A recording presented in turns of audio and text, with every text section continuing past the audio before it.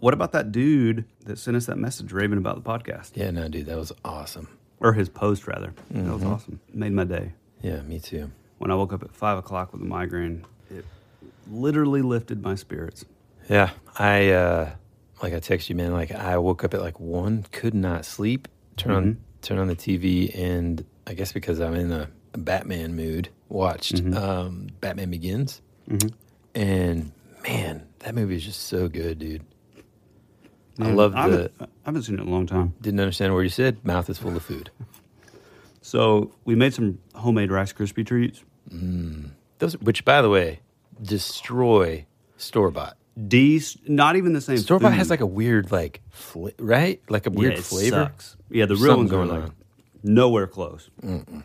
Yeah. Well, what's I mean, cool it could about be the.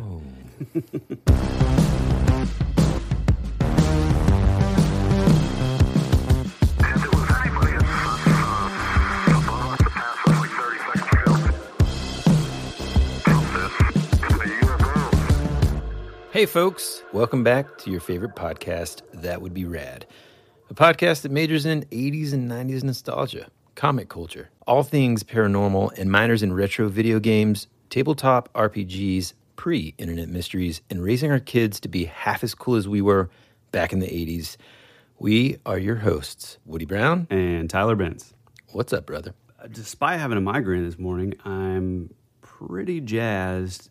I know that you want to dive in because I have a surprise little topic that we want to talk about and a story that I am just chomping at the bit. But I think we should talk about a movie that probably not a lot of people have seen. It's kind of an indie flick. And pretty unknown director. He's new on the scene. Just fresh on the scene. Fresh. And his name's Zack Snyder. And it's a very, very small movie called The Snyder Cut Justice League. Yeah. And I loved it. Man, I mean... Did I just bury the lead, though, a You little? just kind of buried the lead. You just kind of gave away what your thoughts were. But I kind of want to, let's unravel that a little bit. First, I want to say this, though. I just read, I think yesterday or the day before, that even still, like, I feel like so many people I know were super pumped to watch it. They streamed it, you know, but it's still currently ranked behind... What? Wonder Woman 1984, dude, in terms of streams on HBO. gosh. Can you believe that? That's ridiculous. It's nuts to me, man.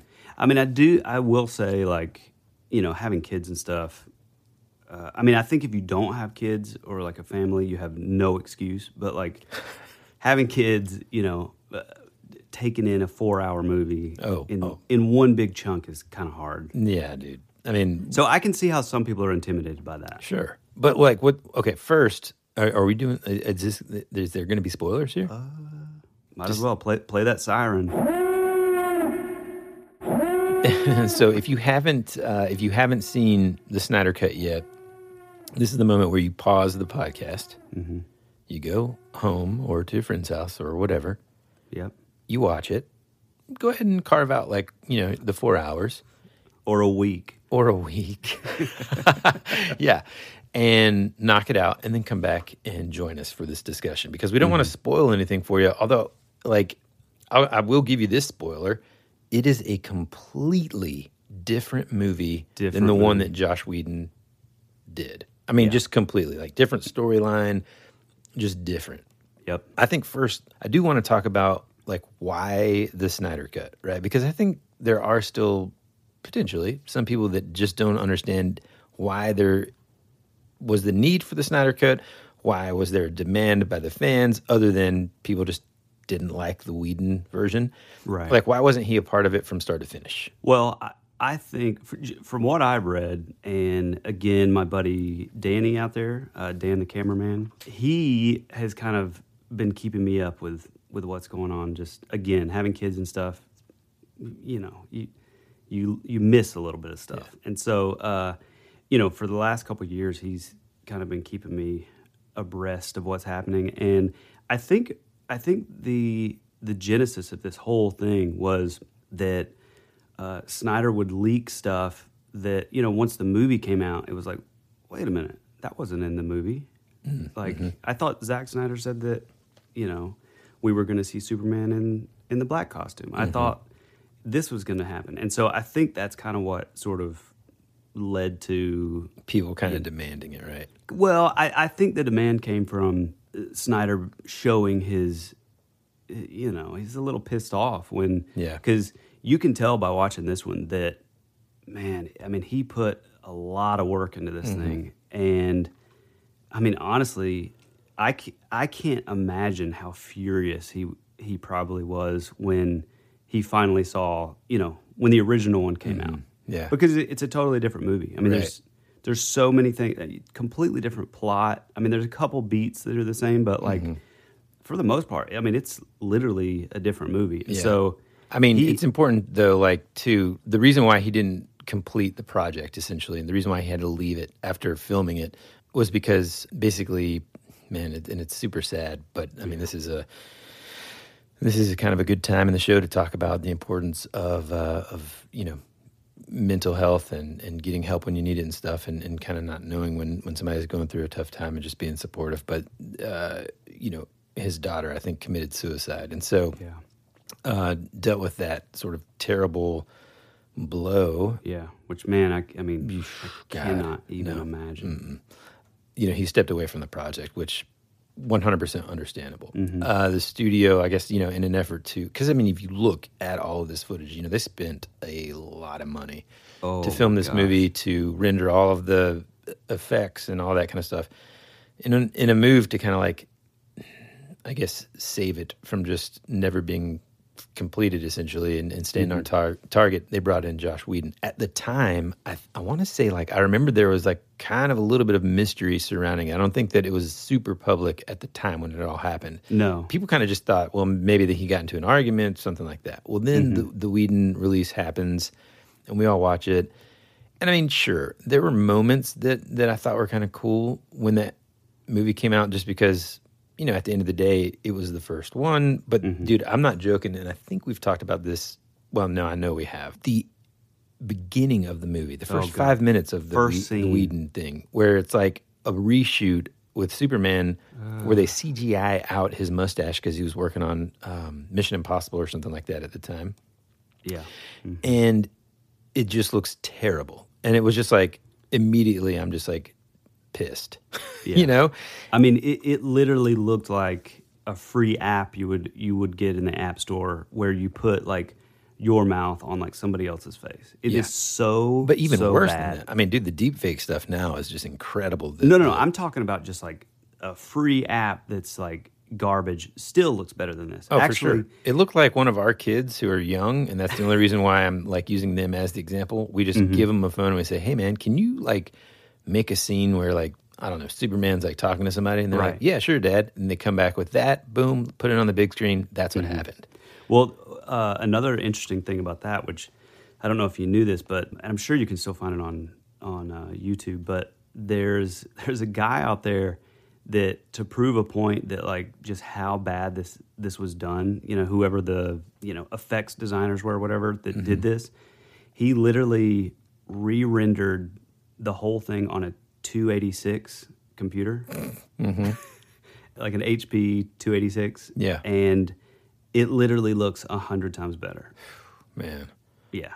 And they probably spent over $1 million just on that. Yeah, and just on reshoots alone, man. And so when you and we'll kind of dive into things we loved about this new cut, the Snyder cut, and things that, well, it wasn't the greatest. And because, I mean, at the end of the day, was it perfect? No.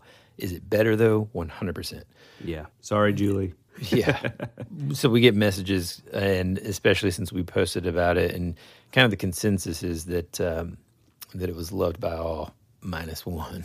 But no, I mean, I've heard a couple people say, I mean, mainly it's just because of just how long it is. But I think if you really give it a shot and like kind of just accept, like, okay. Like, for me, well, we'll get into that in a minute. But one second, because, like, I think time and time again, a creator creates something, especially in movies.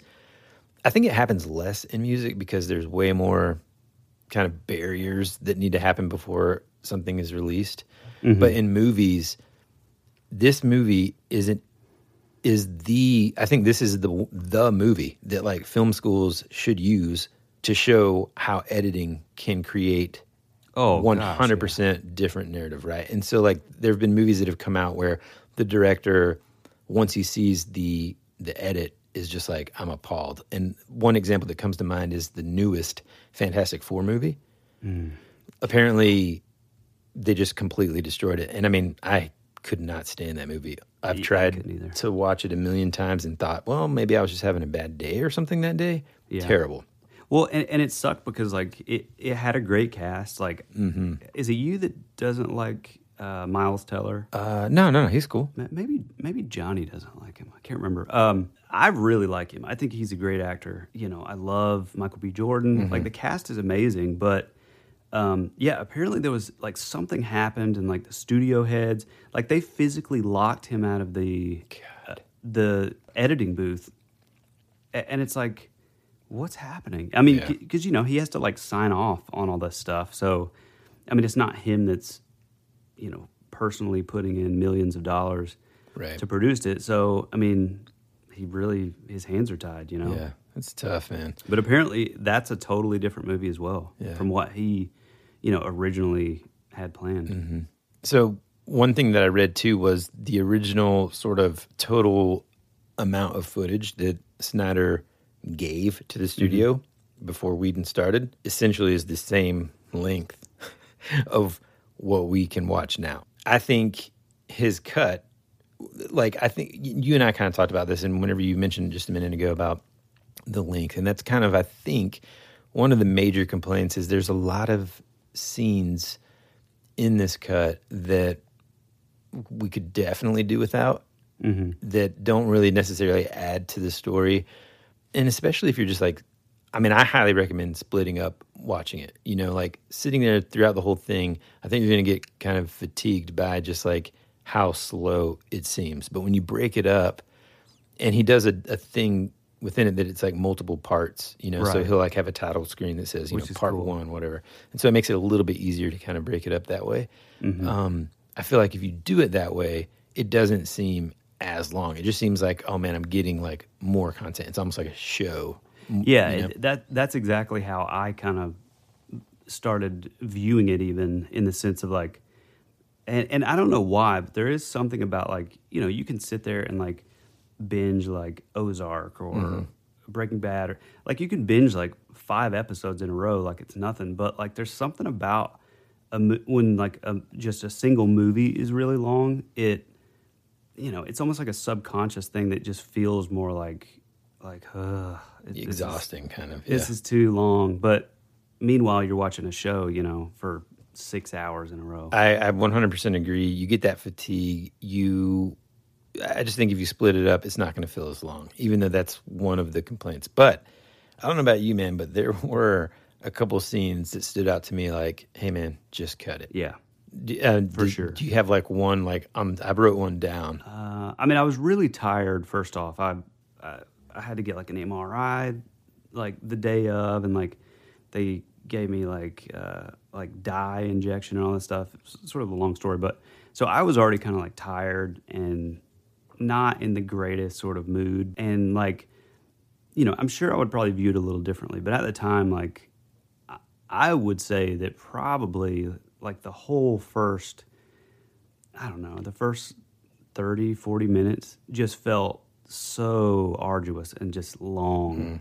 But honestly, like from that point on though, when like once you get over that sort of first hump, I mean, I was all in like the whole time. I could have went another hour. I mean, one of the first scenes that kind of stood out to me that was kind of like, what is going on? This is just kind of awkward and we just don't need it. Especially like in retrospect, was the scene when Bruce Wayne is trying to recruit Aquaman, and Aquaman's not really like super interested, and he goes into the water, and the villagers are just kind of like singing. Oh God, that was so weird. I was like, it just made me feel uncomfortable. Yeah, it was like weird. Just and going back and watching that scene, for example, because I was like, how long was that? It felt like forever. 40 seconds. I'm not joking. And so it's like when and the Willem Dafoe part felt sort of pointless and odd to me. Yeah, I guess that stuff kind of like ties in the Aquaman movie, Right.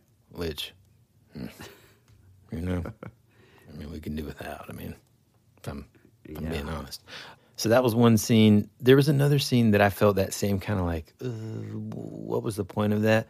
Mm-hmm. And it was when, well, at first, as the audience, you think it's Clark's mom visiting Lois Lane, but it's really, what is it, Manhunter? Martian Manhunter. Yeah, Martian Manhunter. See, I love that. But that, I mean, I think that was cool, but it didn't really, what was the point, really? Yeah. Well, because he comes, other than just to kind of introduce the character before the end, Right. So that kind of stood out and kind of got on my nerves. Well, I thought that scene was fine. I think Diane Lane is a wonderful actress and a really charming, lady just in general. I'm a little biased because I cannot stand Amy Adams. I think As she is Lois the most, Lane, because she's good in other stuff, man. I don't know, man. She's the most boring actress. She just gets on my last. Yeah, but she was good in that movie, that alien movie that we talked about. Oh, yeah, Arrival. Yeah. I mean, she's still kind of, I don't know. She's just stale. not, to me, she's not a good Lois Lane. Oh, she's I just the don't know worst. who else, I don't know who you have. Especially looking at like Henry Cavill, who's like a He's demigod. he's of like a man. Yeah. And then it's Greek. like, oh yeah, that's who he's gonna choose. I'm sorry. No. Kate Mara. And Or anybody yeah. else. Oh gosh, I'll tell you about some scenes that I loved though. Well, first, another thing this movie did was really provide way more context to all of the characters. Characters that after that first movie, the first release, I really just didn't care about because Cyborg. they didn't. Yeah, dude, Cyborg and even the Flash, man. Yeah. Like he was still good. There was some silly stuff in that first release, but it just didn't give what I needed. You know what I'm saying? And like Cyborg in the first movie was basically just like a throwaway character who happens to like be able to kind of plug into the mother box or whatever. Which kind of sucked because I was actually really, really excited to see. I'm always kind of excited to see these characters that haven't been on the screen before in these kind of movies, So like before the movie, I was really excited. And then he just like, kind of like what you said, it's just sort of like, okay, he's just sort of like another Iron Man without the charisma of Tony Stark. And he just felt really cold, which I mean, he feels sort of cold on this one, but it just... But you have all gives much more context. Yeah, man, you have a background for why he's like that. Other than like he was in an accident, he doesn't want to be a robot. Boom. That's what they did in the first movie. This one, it's like they dive deeper into the father-son relationship. There's this really great dynamic there that is just incredible. And God, I just thought it was so much better, better done. Another cool thing that I loved about what they got into in this movie further than they did, I mean, I don't even think they mentioned it at all really, was the aspect of like the Flash and how he can essentially travel in time and change aspects of time and the future and all that whenever he reaches certain speeds. There's that line, I think he says something like, hey, whenever I reach the speed of light, crazy things happen with time or whatever. And we actually get to see it happen in this movie. Right. Yeah, so that's one of the cooler things about like the Flash as a character, on the comic page is like he can tap into what he calls the speed force, which is like, it's kind of, once he gets to like a certain speed, it's like everything starts sort of, it's like, is he sort of splitting like dimensions? Is he, so I thought that was done so well at the end. And I gotta say, man, the Eastern European, or I don't even know who they were, but like in the Joss Whedon version, the family. Oh yeah, they're just hiding from the bugs. It was the most random 30 minutes of a movie that was just completely aimless. It had no bearing on anything, and I mean, I so feel like glad the that was only out. reason he put that in there was to sort of bring some sort of like, stakes in the game, kind of like for us to try to kind of connect and feel for the hero characters. And like that first release is almost like so forgettable to me. that I don't even remember. Like, as I was watching this, I knew it was different, but I couldn't remember, like, why. And so that was kind of cool because I wasn't watching this thinking, like, oh, man, this is what happens there instead. You know, I mean, there's some obvious moments like that, but, you know, it introduces Barry Allen's, like, love interest. Which she was not even in the original. Yeah. I think what I read, too, the only quote-unquote reshoots were the dream sequence at the end that included Jared Leto. Oh, right. Which I thought that was... Although, like, if you go back and watch, I don't know if he's even really in the suit. What's the guy's name? The Flash kid? Oh, yeah. I don't know the actor's name. Like, if you go back and look, I mean, he has, like, stubble on his face and stuff, but it almost looked like CGI to me, so... Yeah. I wonder if he's even, you know, even really in that. Yeah. Because he has that weird, like, helmet. Yeah. Which was kind of cool, too, because the only other time that you saw that was, I think, Batman versus Superman, right? Yeah. Yep. And you never see that again. You just don't know what the heck that was or what was going on, and it connected it all in this movie. And that was what was great, too, is, like, Ben Affleck, when he's sitting there and I think Wonder Woman's like, you know, what's on your mind or whatever.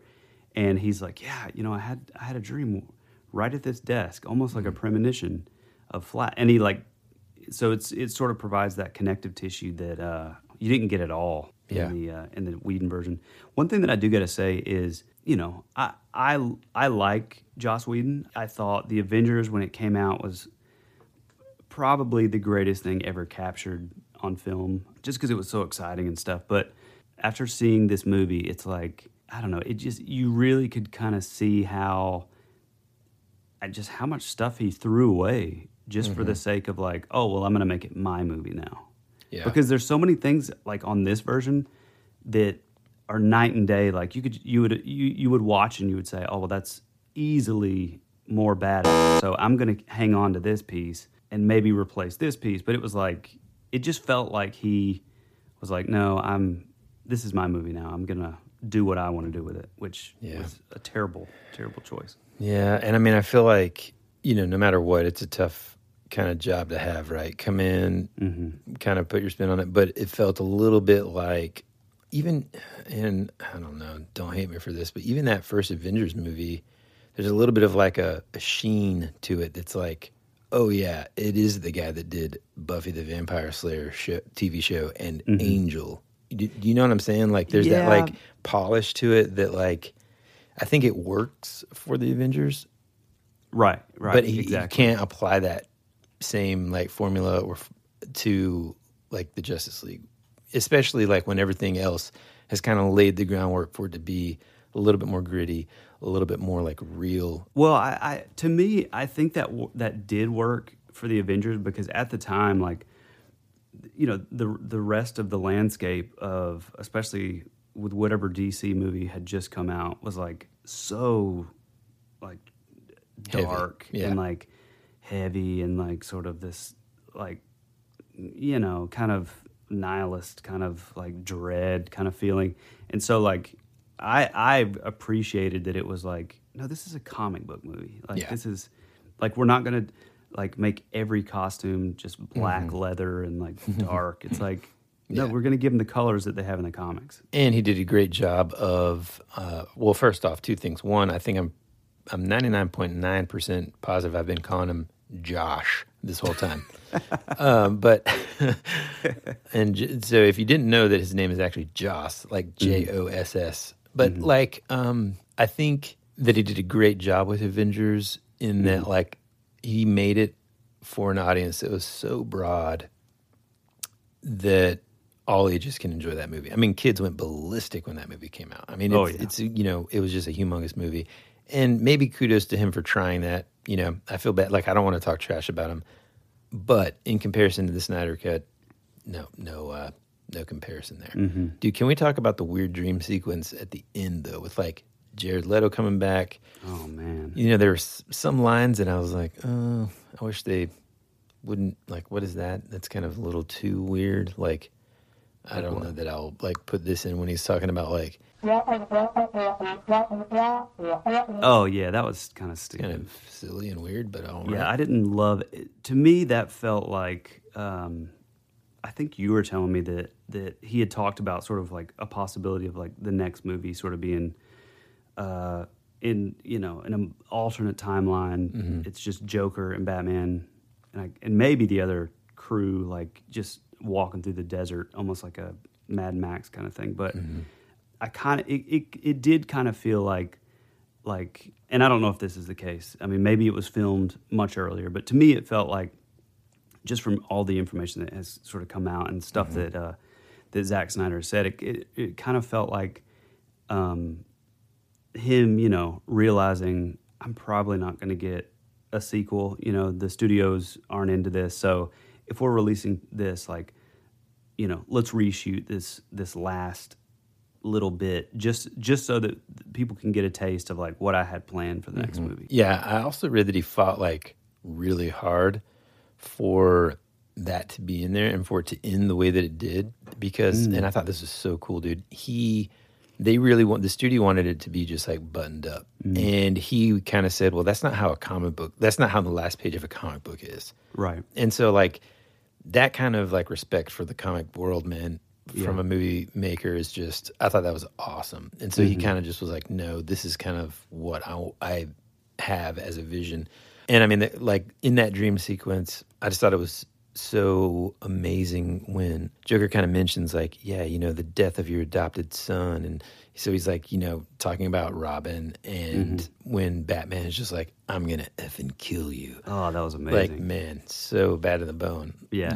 And didn't he say something about like, when I killed Harley or something? Something like that, yeah. It was like, man, that's... Yeah, it's intense, man. Yeah. But I mean, you got to look at it in the context of like, okay, it's post-apocalyptic. You have a Batman that carries around guns and stuff. So, I mean, I thought it was amazing. Yeah, me too, man. I liked Deathstroke being in the... Oh, yeah, dude. In the crew, too. I thought that was cool. Heck yeah, plus it's our boy Joe Manganiello. Oh, yeah. I did...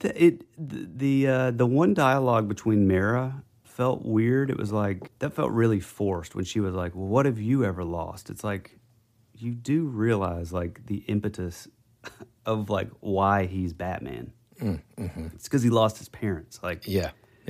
Like, really? Oh, one of the other things that I read is...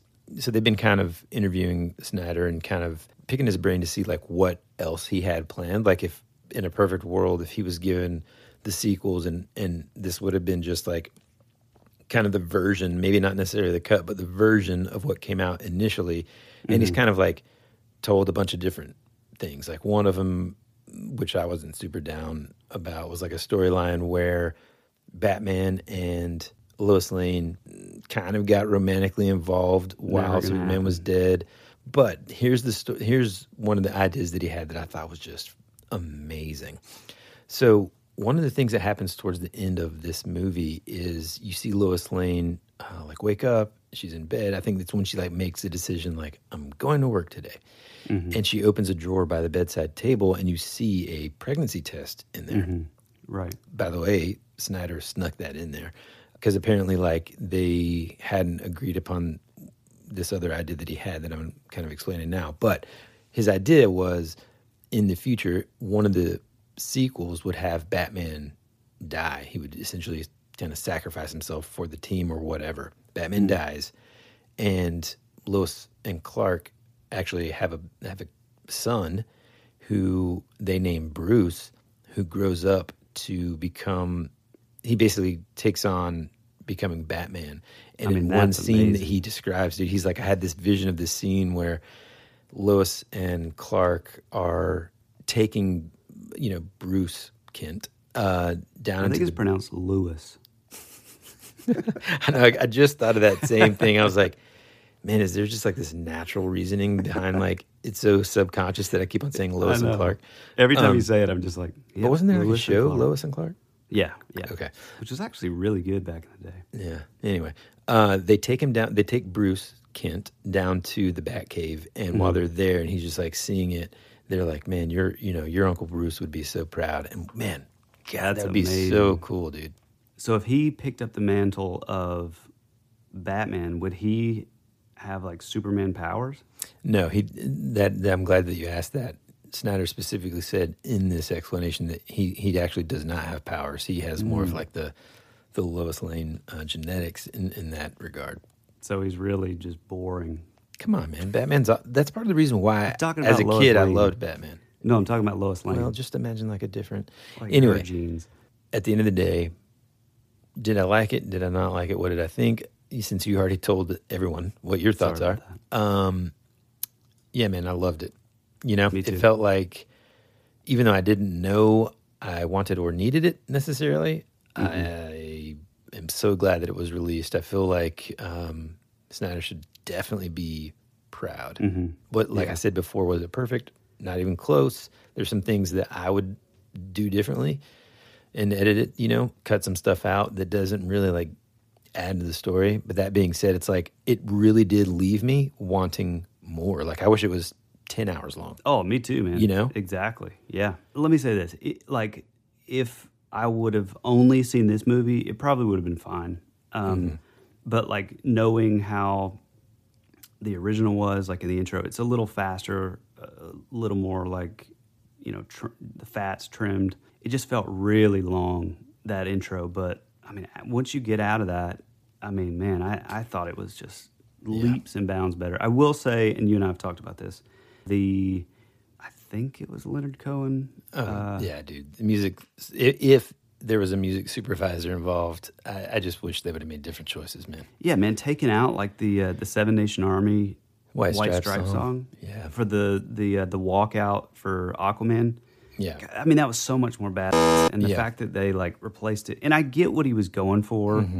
You know, it's a longer scene. It's a little more artsy. You know, he's like walking out and he smashes the. But make it like a Rolling Stones. Oh, there's just like so many different things you could have done to get that same emotion. But like a you know, and I'm not saying anything bad about Leonard Cohen. I just No. I mean, he's fine. It's just like knowing how that scene looked with the White Stripes song was just so much better. Yeah, I thought. Agreed.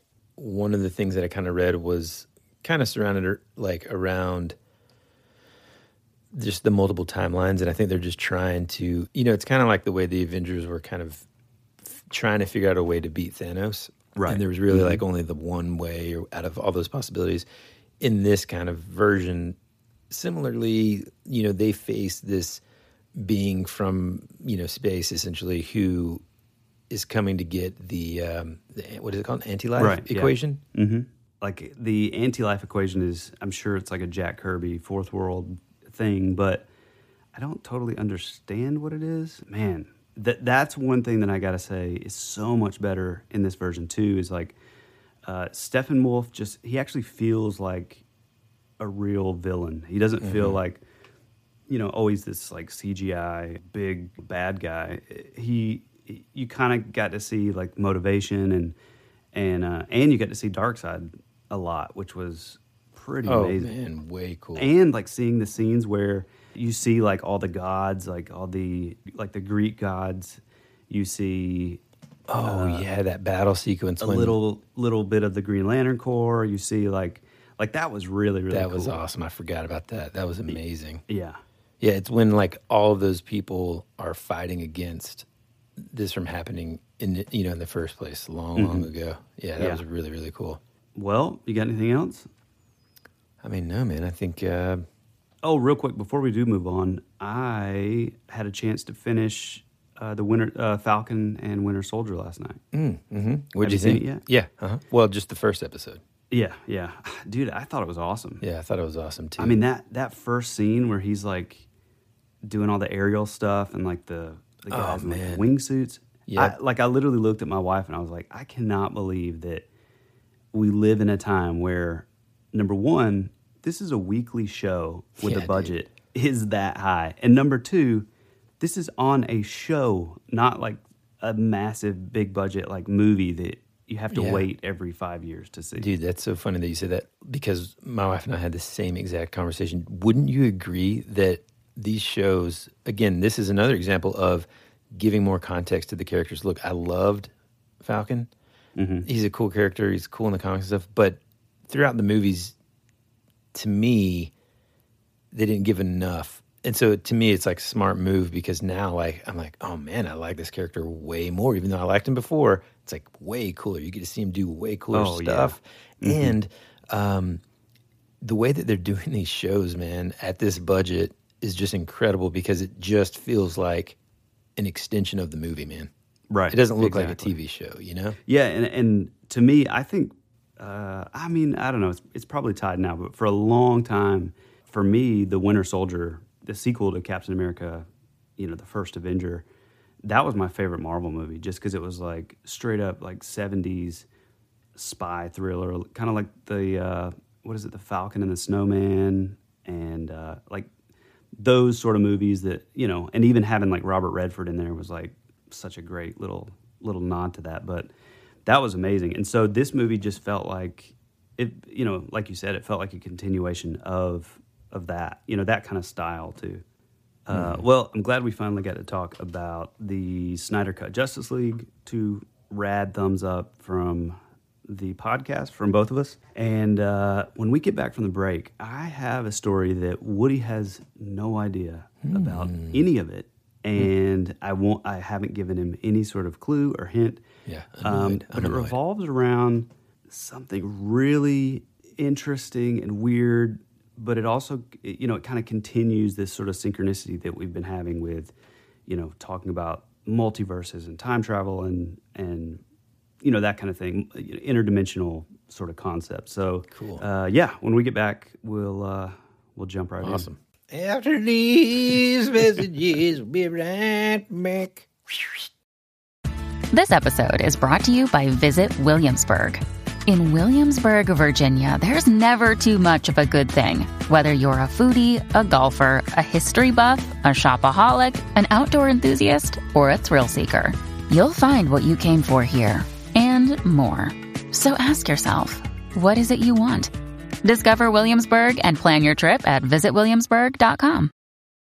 When you need mealtime inspiration, it's worth shopping Kroger, where you'll find over 30,000 mouth-watering choices that excite your inner foodie. And no matter what tasty choice you make, you'll enjoy our everyday low prices, plus extra ways to save, like digital coupons worth over $600 each week. You can also save up to $1 off per gallon at the pump with fuel points. More savings and more inspiring flavors make shopping Kroger worth it every time. Kroger, fresh for everyone. Fuel restrictions apply. Another day is here, and you're ready for it. What to wear? Check. Breakfast, lunch, and dinner? Check. Planning for what's next and how to save for it? That's where Bank of America can help. For your financial to-dos, Bank of America has experts ready to help get you closer to your goals. Get started at one of our local financial centers or 24/7 in our mobile banking app. Find a location near you at bankofamerica.com/talktous. What would you like the power to do? Mobile banking requires downloading the app and is only available for select devices. Message and data rates may apply. Bank of America N.A., member FDIC. America's future can be determined by our dreams and our visions. It was very intense, bright light. For over 200 years, there have been reports of giant man-like creatures. From another dimension, another world, I don't know. The most intriguing mystery on the North American continent. You're listening to That Would Be Rad. The following is an actual account of my experiences as of recently. Because of the nature of what has happened, I must remain anonymous until I feel it is safe to reveal my real name. But for now, you can refer to me as James Richards. On September 9th, 2009, I experienced something that I am still having trouble believing happened to me. I came into the possession of a cassette tape containing an album that was never released. In fact, not only was it never released, but it was recorded many years after the band broke up. Now this is where the story becomes slightly more unbelievable. It is almost embarrassing to attempt to explain the incident to you for fear of viewing me as completely absurd. I must assure you, I'm not insane or on drugs. And hopefully the audio from this tape will be enough proof that there is more than we think out there. I live in Livermore, California, but on September 9th, I was driving home from Turlock after visiting a friend for a few days. I had my dog with me, and I didn't have any plans for the day, so I decided to take a drive through a place called Del Puerto Canyon, just west of Turlock. There is a scenic road that is a fun drive and actually goes through Livermore. I hadn't taken a cruise through it for a while, so I thought I would take this way home. It was about 2 p.m. A ways into the canyon, my dog started acting like she needed to use the restroom, so I pulled over to the first available parking area to the side of the road and let her out while I stretched. At first, I didn't notice, but then I heard the barking from 30 yards away. My dog was chasing a rabbit. Now, my dog is a pretty good dog, but if she is chasing something, then there is no stopping her, so the only thing I could do was become part of the chase. They already had about a 40-yard head start, so I had to really book it. The uneven ground and soft dirt patches made it difficult to run, and it wasn't very far into the chase that I had stepped into a rabbit hole, fell, and knocked myself unconscious. When I woke up, I was in a room with some furniture and electronics in it. I was taken care of with a bandage on my head, but I still felt uneasy about the situation because where I fell and hit my head was in a very rural, unpopulated area with no houses. And outside the window of the room I was in, I could hear traffic. I wasn't near the window in the room. It was actually on the other side next to an unusual-looking electronic machine that I didn't recognize from anywhere I've seen before. The only reason this stood out was because it seemed out of place in a person's home, which most of the room resembled. I decided to get up and look out of the window, but the door opened and in ran my dog, who was pretty excited to see me. When I looked up, there was a man standing at the door. He was about 6 foot tall, had medium long black hair, and was dressed casually nice but gave me a greasy sort of vibe, if you know what I mean. He introduced himself. Racist. He introduced himself as Jonas and asked me if I was okay, which I said yes. He said he found me unconscious in a field with my dog barking at me. So I thanked him for helping me and my dog out, and then I was surprised my dog even came back to me. I then asked him the question that would make me start wondering if in fact I had gone crazy. I asked him, "Where am I? Where am I?" "About 20 feet away from where I found you," he replied. I told him that couldn't be possible because there were no houses within at least 20 miles from where I last remember being.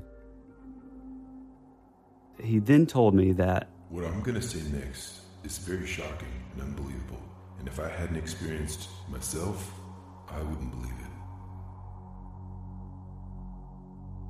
it." He took a look at the machine near the window and looked back at me and said "I transported you into parallel Earth. I traveled to your Earth dimension and found you there, knocked out in the blazing sun with no one to help you.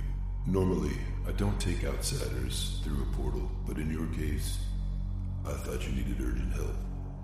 I immediately started asking questions about traveling to parallel worlds, since all I knew about the topic was YouTube videos of Michio Kaku.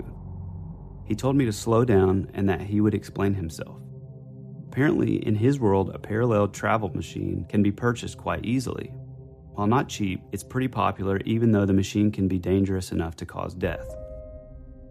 In the 50s of his dimension, the government was faced with a decision to continue to fund a space program, I'm guessing NASA, or a parallel dimension program called ARP-D. I can't remember what he said it stood for. I'm pretty sure the P and D is parallel dimensions. And I remember the acronym because I noticed it on the electronics in the room I was in. He then explained, "The real danger of using this machine is exploring new dimensions. There are an infinite amount of Earths, and only a small amount have been explored. The problem with exploring unknown dimensions is the chance that you will die somehow once you walk through the portal doorway. People die from falling if the ground isn't close enough to where the portal opens. Die from drowning. There are worlds covered in water. It's hard to open a portal underwater. Die from fire, from atmospheric issues. And to avoid this, you would have to know that there would be similar ground in the dimension you were traveling to." So this government began to research worlds that were safe to transport to, even creating public spots where people could choose a menu of worlds to go to that were all safe. Many of these worlds were lush vegetation worlds that were never ruined by man, only to be invaded by the large, overcrowded population of the traveler's world. He said something about new industries that opened up because of this, one of them being something like dimensional life brokers. These people offered the chance to live as somehow new in an already established similar world that doesn't know of dimensional travel, nor that there are people crossing the dimensional border too.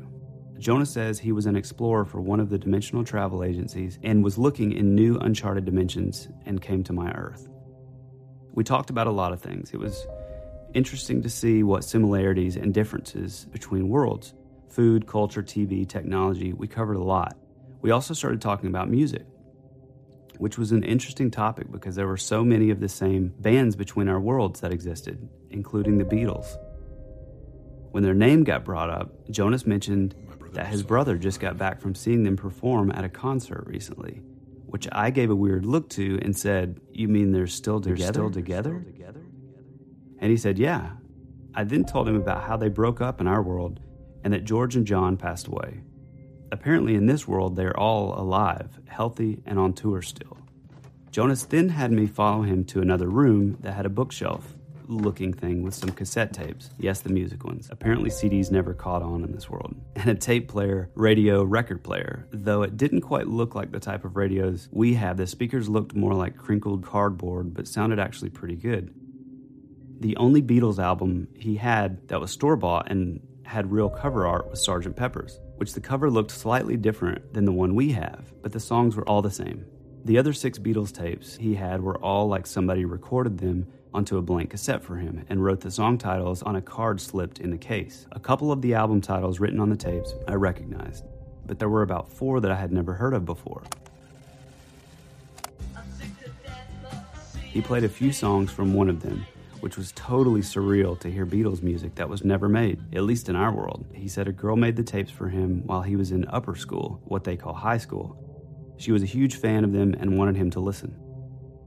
He popped out the first tape and was putting in the second one when I told him he should record a copy so I could take it back with me, thinking it wouldn't be a big deal.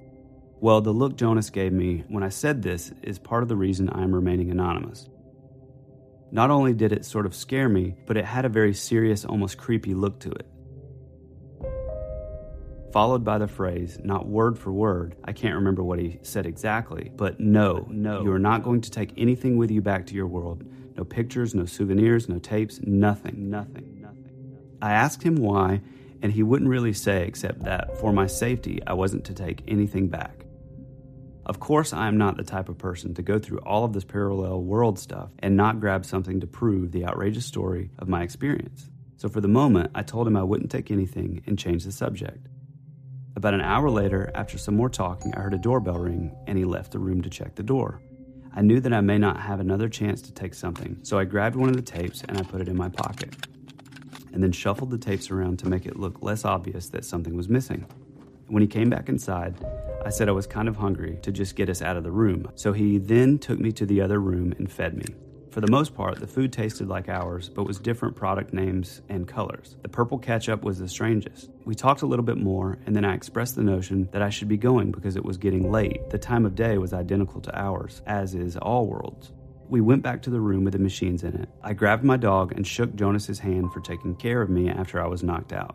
I thanked him again and stepped through the portal, which felt like getting wet but staying dry the entire time. When I put my dog on the ground, she even shook herself like she thought she was wet. Back in our world, I could see my car on the road still, and there was a straight line burn mark on the ground from where the portal had shown up. It was dark outside, and the only reason I noticed the burn was because it was still smoking from the heat. I walked back to my car and drove home. The worst part was I couldn't even listen to the tape on the way home because I didn't have a tape player in my car. I actually wasn't even able to listen to it at home either for the same reason, and I had to go to Walmart to buy a tape player just to listen to it. Unfortunately, I don't have any information about the tape other than what is written on the card sleeve. The track names were written, as well as the album title, Everyday Chemistry. Everything else is about as mysterious to you as it is to me. I'll post some more about my experiences in the coming days, but I have to go to work right now, and this post is already long enough. If anyone has any questions they want to ask me about this incident, then I've set up an email address that you can contact me at thebeatlesneverbroakeup@yahoo.com. I'll try and answer everyone's questions as best as possible. Lastly, if there is anyone out there that has experienced anything like this, then please contact me. Some of the things this guy said to me almost make me wonder if this isn't the first time dimensional travelers have been here. James Richards.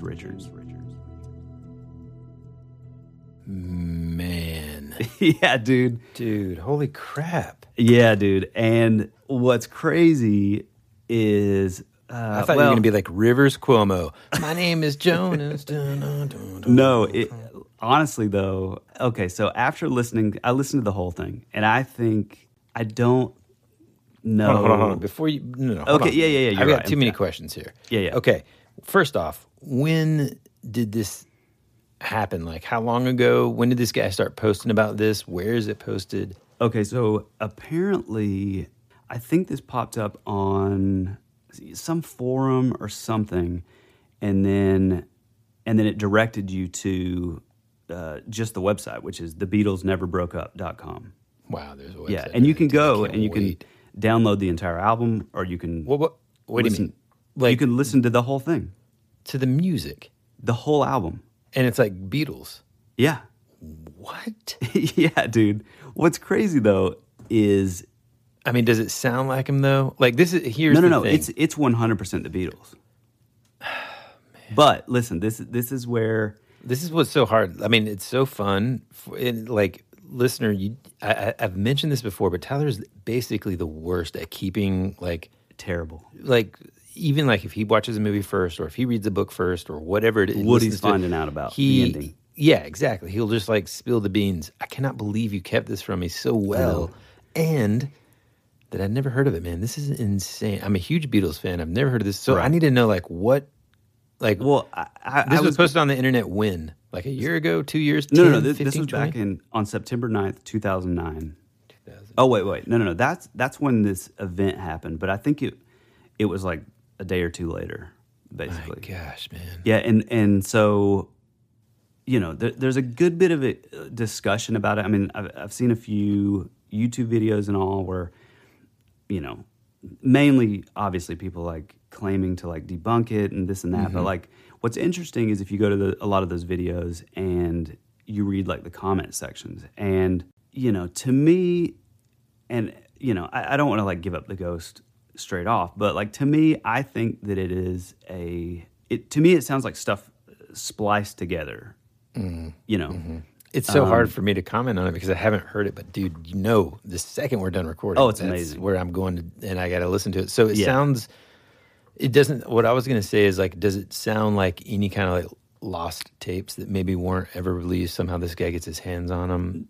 Well, what I think happened, and a lot of people kind of have this same sort of belief, is that it's stuff taken from all of their solo careers. So, you know, some obscure line from a George Harrison album is taken from here, an obscure line from a John Lennon record, a bass line from a Wings album, and it was all kind of put together. It doesn't sound like anything was spliced. I mean, it sounds legitimate, like a real song, a real song. Yeah, I mean, like harmonies and everything. It's pretty incredible. I mean, the music is actually really good. Like it's not like just some, you know, kind of crappy novelty kind of thing. But to me, the most fascinating part about this whole thing is, okay, say all of that is total BS.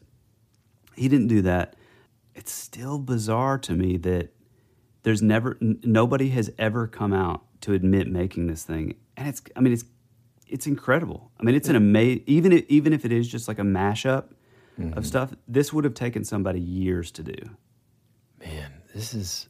But like this is one of the things that you'll hear. So if that is the case, if you know, you're saying if somebody like this is the bad to the bone audio engineer went in, got some, because I mean like. You know, there are some like really cool. You use the word mashup. Heck, I don't even know if you know kids these days know what those are. But like, there are some like there's one of my favorites is the Jay-Z and Bittersweet Symphony. Oh yeah, mashup. You know, stuff like that where it sounds so seamless that it seems like those songs. What was the band that would do it? Or it was like I think it was one guy. Yeah. Oh. A Girl Talk. Yeah. It would be like Michael Jackson vocal over like an AC/DC. Yeah, and then all of a sudden, like Avril Lavigne song comes in, and even if you don't like Avril Lavigne, which I don't, it just seems so bad to the bone because it's on top of some like hip hop thing. It's just so cool, dude. Yeah, it was. I mean, pretty amazing. And I mean, 2009 would have been around that time when it's like possible. Yeah. But so a lot of the people are just immediately going to that. They're saying, "Oh, well, it's this and that." And I kind of did jump around. Like I would Google certain lyrics, like a line of music, and I would listen to like the song that it would sort of take you to, and it would kind of sound different. Like it's kind of hard to explain. And so the theory is like, okay, like I'm a little dubious of if all this happened, but I'm also a true believer, and I love the idea. I think it's fascinating. And so, if this is real, then the thing that's going to sort of dispel all of like the critics and the people that are like, oh no, it's like totally fake and it's a mashup, and all the people that are, the doubters basically. The theory is that you can't just say, oh, well, this was a line that was taken from like a John Lennon album, like, because you're thinking like, okay, well, if the Beatles would have stayed together, everybody's still alive,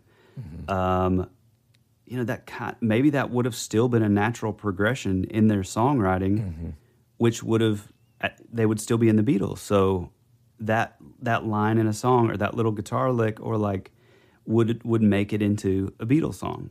Yeah, instead of a solo album. Yeah. And I mean, I gotta say, I did it several times, and I mean, how many tracks are on the 11? Man. Yeah. So I'll give you the track listings. There's 4 Guys, Talking to Myself, Anybody Else, Sick to Death, Gin, I'm Just Sitting Here, Soldier Boy, Over the Ocean, Days Like These, Saturday Night, and Mr. Gator's Swamp Jamboree. Wow. Which straight up sounds like a Rocky Raccoon type, that era Beatles. Yeah. But this story, I remember hearing about this forever ago, like, I mean, maybe 10 years ago, and there was, I couldn't find anything else on it. I think I heard about it like on a podcast or something, at the very beginning of podcasting. And, when I went to look it up, there was nothing there. And so it just kind of popped in my head recently, and I was like, oh my God, this was so cool. And yeah, you can find like you can listen to the whole record on YouTube now, and you even Google it. And that's why I didn't want to tell you, because when you were like, okay, just give me a hint, I thought like, okay, well, I'll just say Everyday Chemistry, but I knew you would Google it, and of course it's Google, so it's gonna say. I mean, it's just insane that I've never heard of this, and it's so intriguing, and I can't wait to. I can't believe that you've never heard of it. Yeah, and so this guy still remains anonymous. Yeah, and so that's the other thing. Have you tried to email him? No, I haven't emailed him, and I was going to talk to you and talk to you about maybe even bringing the dude on the podcast. I mean, dude, we're absolutely emailing him from our podcast account, and we'll see what happens there, and we'll keep everybody posted on that. But yes, 100%. One thing that you kind of find once you sort of start digging, you hear people talking about it like over on Reddit and forums and stuff, and that's the thing. I mean, we still don't have anybody coming out and saying, hey, I did this amazing piece of work. Say it is all spliced together. Say it's all like But, dude, I will say, though, like, if we decided to do something like that, I think both of us would prefer the legend to live versus, like, us just being like, hey, yeah, we did it, man. Like, the mystery and the mystique that surrounds it is far more entertaining. I mean, this is something that, I mean, once you listen to it, if you're thinking, okay, this is like just a mashup, I mean, dude, this would have taken like years, legitimately.